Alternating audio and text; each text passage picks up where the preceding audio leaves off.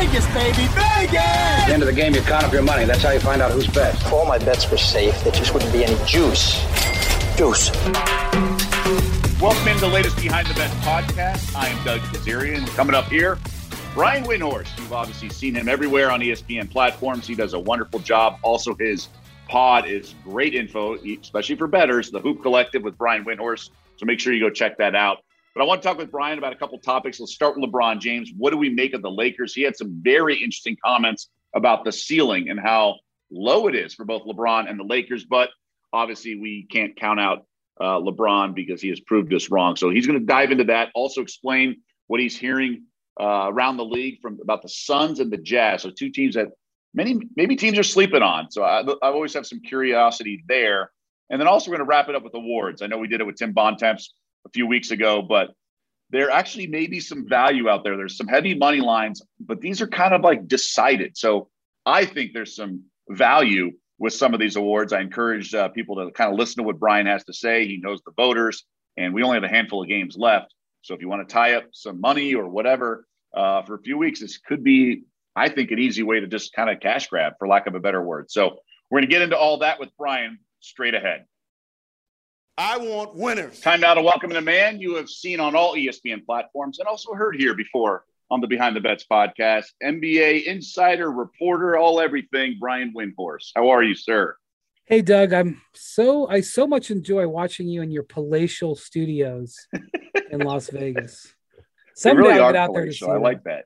Yeah, I know. For forever, people are like, "Oh, I want to come check it out." It's like, sorry, need a tour. Not you, because you're an ESPN employee, but others. But it looks just like all the other studios, just has a really cool window and background. So it's a lot of fun. We're having a blast. We're almost having too much fun, you know. It's like in a lot of ways, the inmates are running the asylum. I'm wearing flip flops sometimes to work, and then to I'm the not desk. Surprised. But we get out there and get some work done somehow, one way or another. But speaking of getting work, I want to get through some of the top storylines here. I wanted to pick your brain because there's always opportunities in the betting market, as you certainly know. So much overlap with information and how we can apply it. And there's opportunities there. And I want to talk about the Lakers because they're still the second betting favorite. But so much of that is just liability in the book that's already has action out there. I don't think on a neutral court, the Lakers would be the second best team. But at full strength, projecting now that they've added Drummond, I guess the $1 million question is like, what do you anticipate the Lakers looking like come playoff time, even through the path of the play-in game? Because LeBron had some really eye-opening remarks. Forget what he said about the play-in. It was more like, I'll never be this good again about the ankle. Yeah. So, okay. First off, in the short term, I don't think he's going to play much, if at all, the rest of the regular season, primarily because they've got 7 games left. Starting on Thursday is their 7 games left. And 6 of those are in 3 different back-to-back sets. And LeBron's just not going to play in a back-to-back. So forget that. So that's, he's obviously not going to play this weekend. And then you're left with, 5 games, 2 sets of back-to-backs.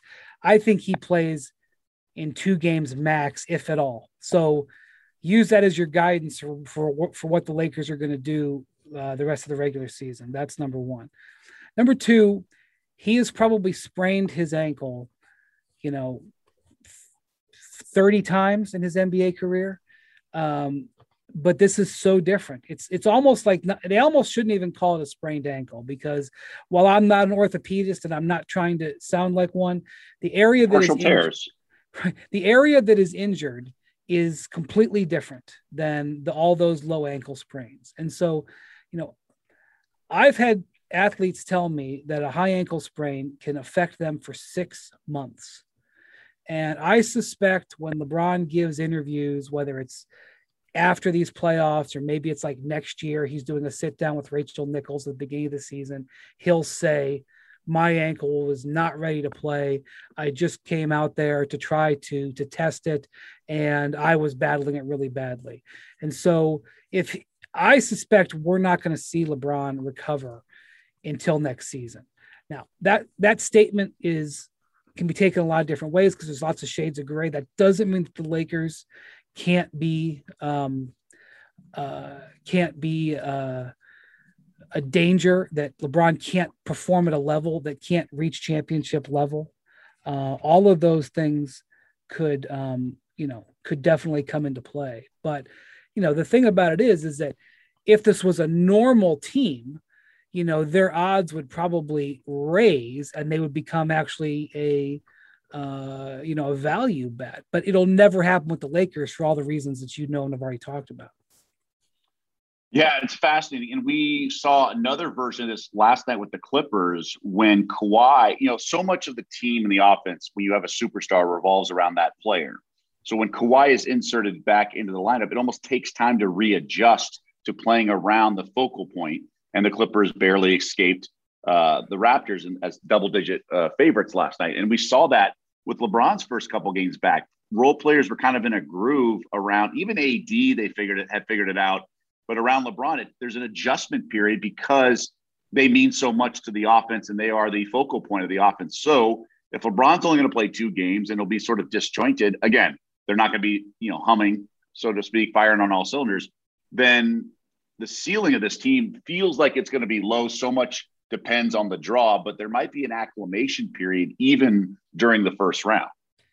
Yeah, so the number to watch, you just got to pay attention to their defense. The Lakers are not a good offensive team on balance. It doesn't mean that in individual games they can't be really good, but they're not a good offensive team. The way that they are built is to play elite level defense, which they are, and then have their 2 future Hall of Fame guys get enough done offensively to get them by. That is the formula that won them the title last year. When they actually got to the playoffs, they had a couple of guys who hadn't been that great offensively during the regular season, namely Kentavious Caldwell-Pope, really have great playoff runs. And that gave them a really nice cushion. And maybe that'll happen again. But they really need, more than anything, they need to have elite level defense. And what happened when Anthony Davis first came back, and, I'm not in the locker room and I'm not like breaking down film, but, just anecdotally as I was watching them, their defense, which was number 1 in the league while before AD got hurt, and then was number 2 in the league defensively in the 30 games that AD missed, their entire team let their guard down. It was almost like, well, AD is back and now we can just take it a little bit easy. And they were awful by their standard defensively for those 2 weeks. And that's when they lost 6 out of those 7 games. And AD, by the way, was at the root of it. He was very lethargic defensively. And when they did have that big win over Denver earlier this week, it was because they defended. They only scored like 94 points in that game. So The Lakers can still do this, but they got to defend. That's got to be their thing. And they'd even, I say, have to even defend. I don't know if they can defend better, but they have to defend with even more consistency. So it's there. I wouldn't tear up my Laker championship tickets yet. But their margin for error is definitely narrowed. And the thing about it is that I know what I keep hearing from people over and over is LeBron has done this to us before. His teams have looked very, weak and been wheezing as they've gone into the playoffs. And the next thing you know, the guy's standing in the finals. That's absolutely true. But that was when LeBron was healthy. One of his most remarkable playoff runs he had was his last year in Cleveland. They won 2 Game 7s in the Eastern Conference playoffs, one of them on the road. Road Game 7 wins are the rarest thing in the NBA. And he got his team to the finals, but that was a healthy LeBron. He played all 82 games that regular season, obviously every single playoff game. This is a LeBron that is not going to be healthy. And so I can't predict how that ankle is going to feel in 2 weeks or a month. And that makes seeing their future pretty difficult. Yeah, no, I agree with everything you said, but you elaborated and explained why, which is something a lot of people have not been able to put their finger on. So it's good to hear that. We'll see. Maybe he has another gear, but yeah, the injury, and when he said that really was sort of a sobering concept. One thing I want to shift to in the West, at the top of the West, and that's particularly the Suns, because right now they're the 7th favorite. Again, so much of this is because of what's come in behind the counter and the one-way betting market. But the Suns are the 1 seed with the tiebreaker. Now they have some tough games left. Jazz are right there as well. Maybe they end up with the 2 seed. Who knows? I've always said the Suns at full strength are legit threats. Now, when they have an injury or two, they're just not the same. But when they are at full strength and everyone is there and they know their roles, they're a really tough team to beat. What's the dialogue behind closed doors within the league about their legitimate championship chances? Well, typically to really get it done at the NBA at a high level, you have to have terrific perimeter play, and you have to have two, ideally three, but really two big time star players. And so the Suns have that. And I don't think that both Booker and Chris Paul will make All NBA. The guard position is very tight this year, so I don't know if Booker will make it. But they are two All NBA-esque players. And with Bridges, they obviously have another player there who is a high-level defensive player. And I actually think I've had people push back on me on this. I actually kind of like their depth. They bring Jay Crowder off the bench in a lot of games. That's a good player. Cameron Johnson, really good shooter that they bring off the bench. Dario Saric, versatile player they bring off the bench. They go, Torrey Craig, a nice addition for them.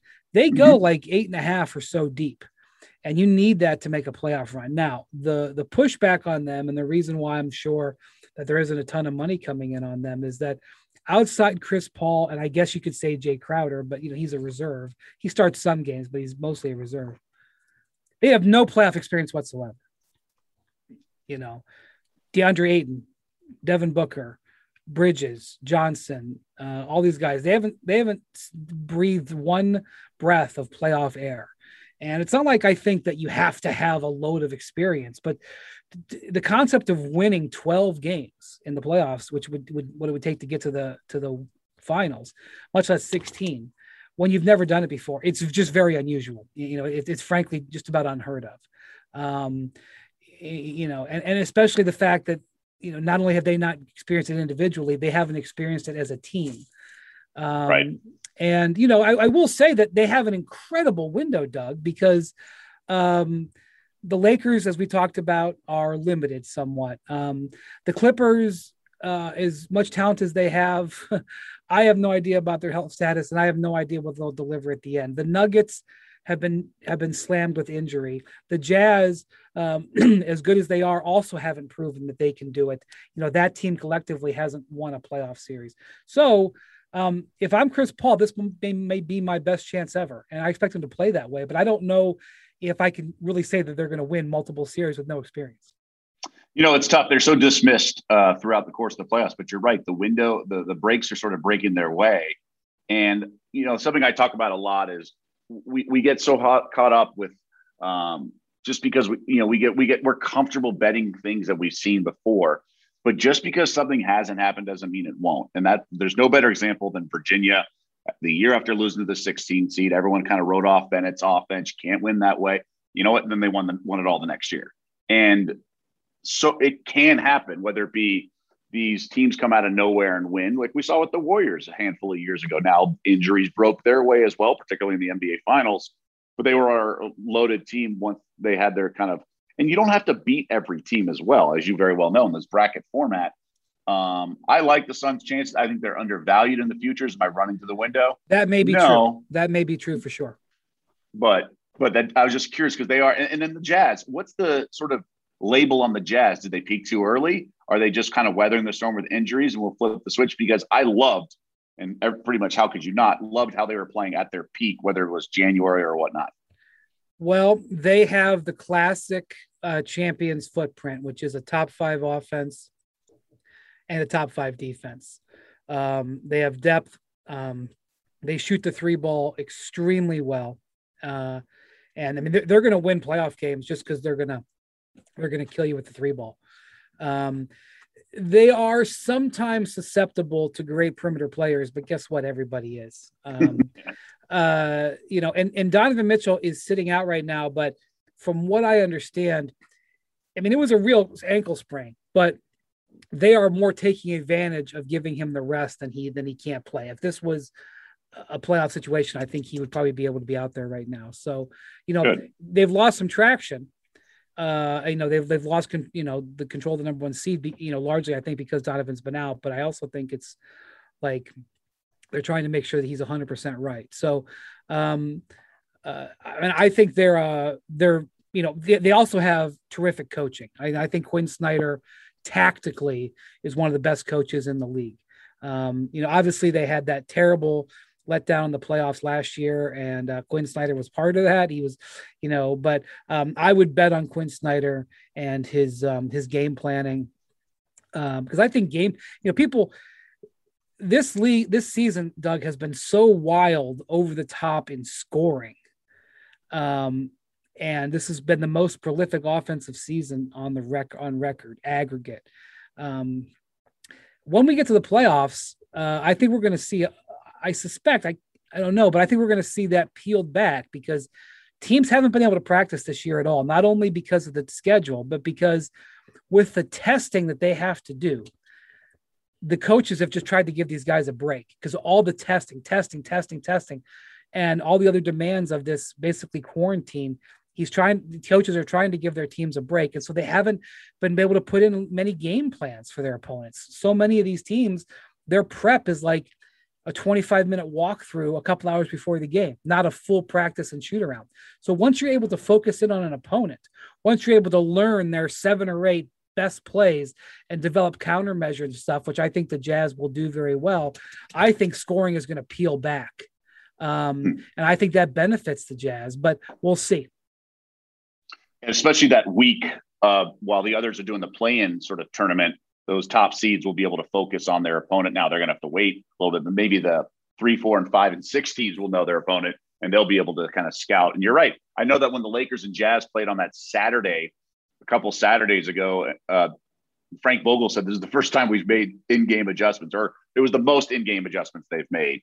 So maybe just kind of getting through this regular season, then prepping for the playoffs, we will see a kind of a different sort of tactical approach from a lot of teams. I want to wrap things up with just going through the awards. I had Tim Bontemps on a couple of weeks ago with his straw poll, and then the odds have certainly shifted that way. And we hoped that a lot of listeners were listening and have good value on some tickets. But now I still think there's some value out there. What would you say Jokic's chances with just a handful of games left are for the MVP? Very strong. I mean, they were very strong on the straw poll, which is legitimate NBA voters, MVP voters. And if anything, his case is only strengthened because they're 9-2 since Jamal Murray got hurt, and have had a couple of impressive wins in there.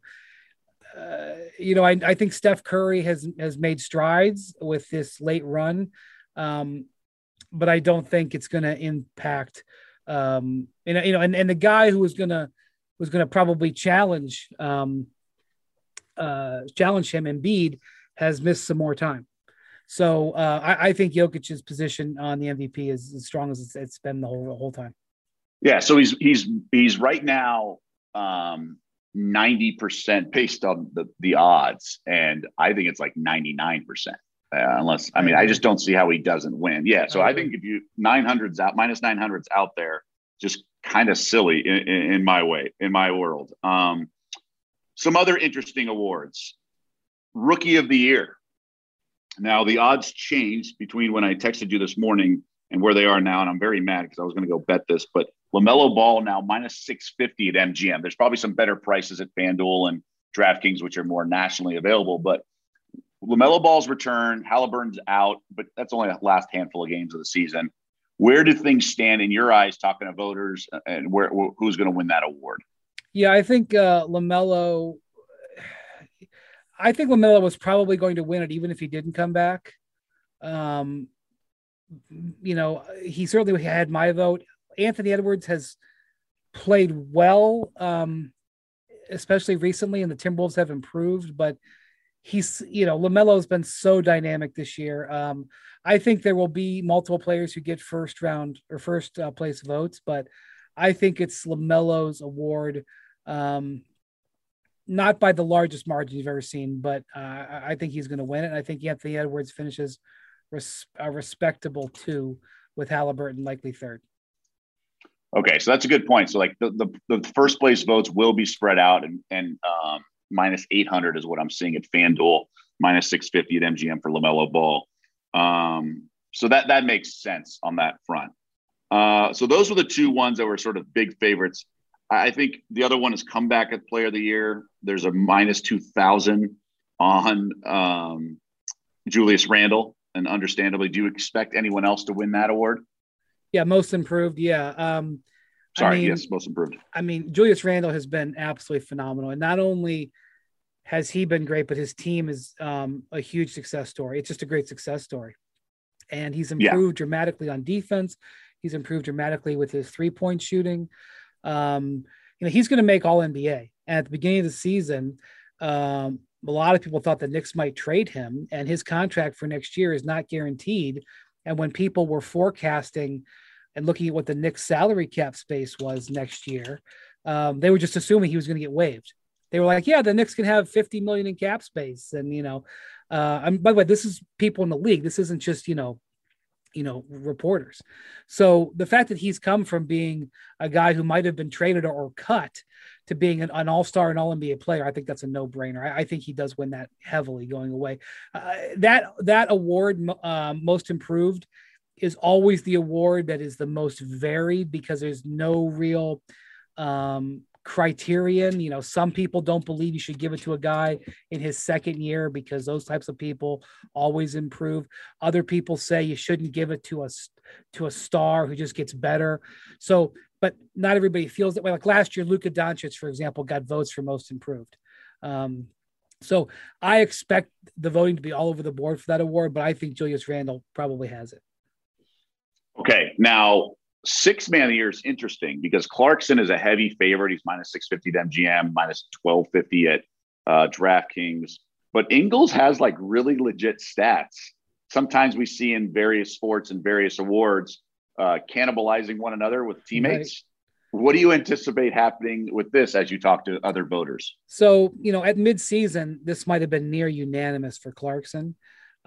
He's been in a slump and tailed off a little bit in the sort of last quarter of the season, but he had such a gigantic lead that even if you made a case for Ingles or another player, I just don't see him coming down from that perch. I mean, he's probably one of those things where the award was probably wrapped up by the All-Star break. Right. And that they were the heavy 1 seed. A question is there a criteria in terms of minimum games off the bench? Because right now they're at Ingles has started 23 games. I don't think that's enough to disqualify him, but he has been starting a bit. I don't even know what it would be this year, especially in a 72-game season. Typically, when there's gray areas like this happens with the All-NBA team all the time. Like, is such and such a player a center or is he a forward? Is he a forward or is he a guard? Right. And the NBA kind of makes rulings. Like sometimes they'll say, we'll accept him if he has a voted guard or forward or whatever. If this was an issue, the NBA would make a ruling, but you're the first person to really bring it up to me. So I haven't heard, and the ballots aren't out yet. So we haven't heard any of that stuff, but it's possible the NBA would say that. In this case, I do not think he would be disqualified with 23 starts. I forget who it was and what year, but I know the guy who tweeted at me saying like some guy won where he started like over half the games or something. So it's not really like a firm hardcore thing, at least in the past. So I guess the most wide open of all the awards is these odds surprise me. At DraftKings, Rudy Gobert is minus 560 to win Defensive Player of the Year. I bet him not too long ago at like 220 or something a couple months ago, but I'm surprised, but other people tell me this is like a done deal. Do you think it is? Because Ben Simmons, Giannis, and Embiid used to be. Obviously, he's been banged up. Those are all names that I certainly wouldn't be shocked if they won. Yeah, so the defensive metrics that exist and just the metrics in general, Gobert is far and away stand out defensively. So if you look at something that we at ESPN use called real plus minus RPM for short, he is the best defensive player in the league by like 2 times. His rating is 2 times better than number 2 or 3. his plus minus overall for the whole year is number 1 in the league. He's, he is the most Conley's valuable guy. too, right? Yeah, I think Conley is too. But he's way ahead of Conley. I'm even sure. I think he's got a comfortable margin on Conley. So, plus, if you watch them play, he intimidates guys. I mean, whatever his block numbers are or whatever, he gets, he gets almost like a quasi block or a pseudo block once or twice a game because the guy doesn't even go in there because they don't want to face him. So, I think he's going to win that award comfortably, even though, Philadelphia's had a great defensive season and they have 2 candidates. Giannis, the Bucks have backslid on defense a little bit this year, but Giannis has been great. But I think this is Gobert's award. He'll reclaim it after Giannis won it last year. All right, my man. Good stuff. Great stuff, as always, I should say. Just so fun picking your brain. You always have a wealth of knowledge. And one of my favorite things to do, especially on live television, is re-tee a question because you always have more in there. It's just putting you on the spot. You always deliver. So appreciate your availability. I know our listeners do as well. Thanks, man. Keep up the good work. I'll talk to you soon. Thanks, and hopefully see you soon out here in Vegas. That would be this great. Summer. I'd love it. Money won is twice as sweet as money earned. All right, that's going to do it for this edition of the Behind the Bets podcast. Thanks to everyone who downloaded, rated, reviewed, subscribed. Just try to do that as much as you can. It really helps us. And obviously, thank you to the great Brian Windhorst. Always a wealth of information. And there's a lot out there that we can use as bettors. And his podcast is awesome. The Hoop Collective podcast with Brian Windhorst. Go check that out, especially with the regular season winding down, the playoffs just around the corner. Really valuable information as we try to find the opportunities, whether it be a series price, game price, totals, you name it. There is information out there within the ESPN podcast umbrella. So thanks again to everyone, and we'll see you back here next week.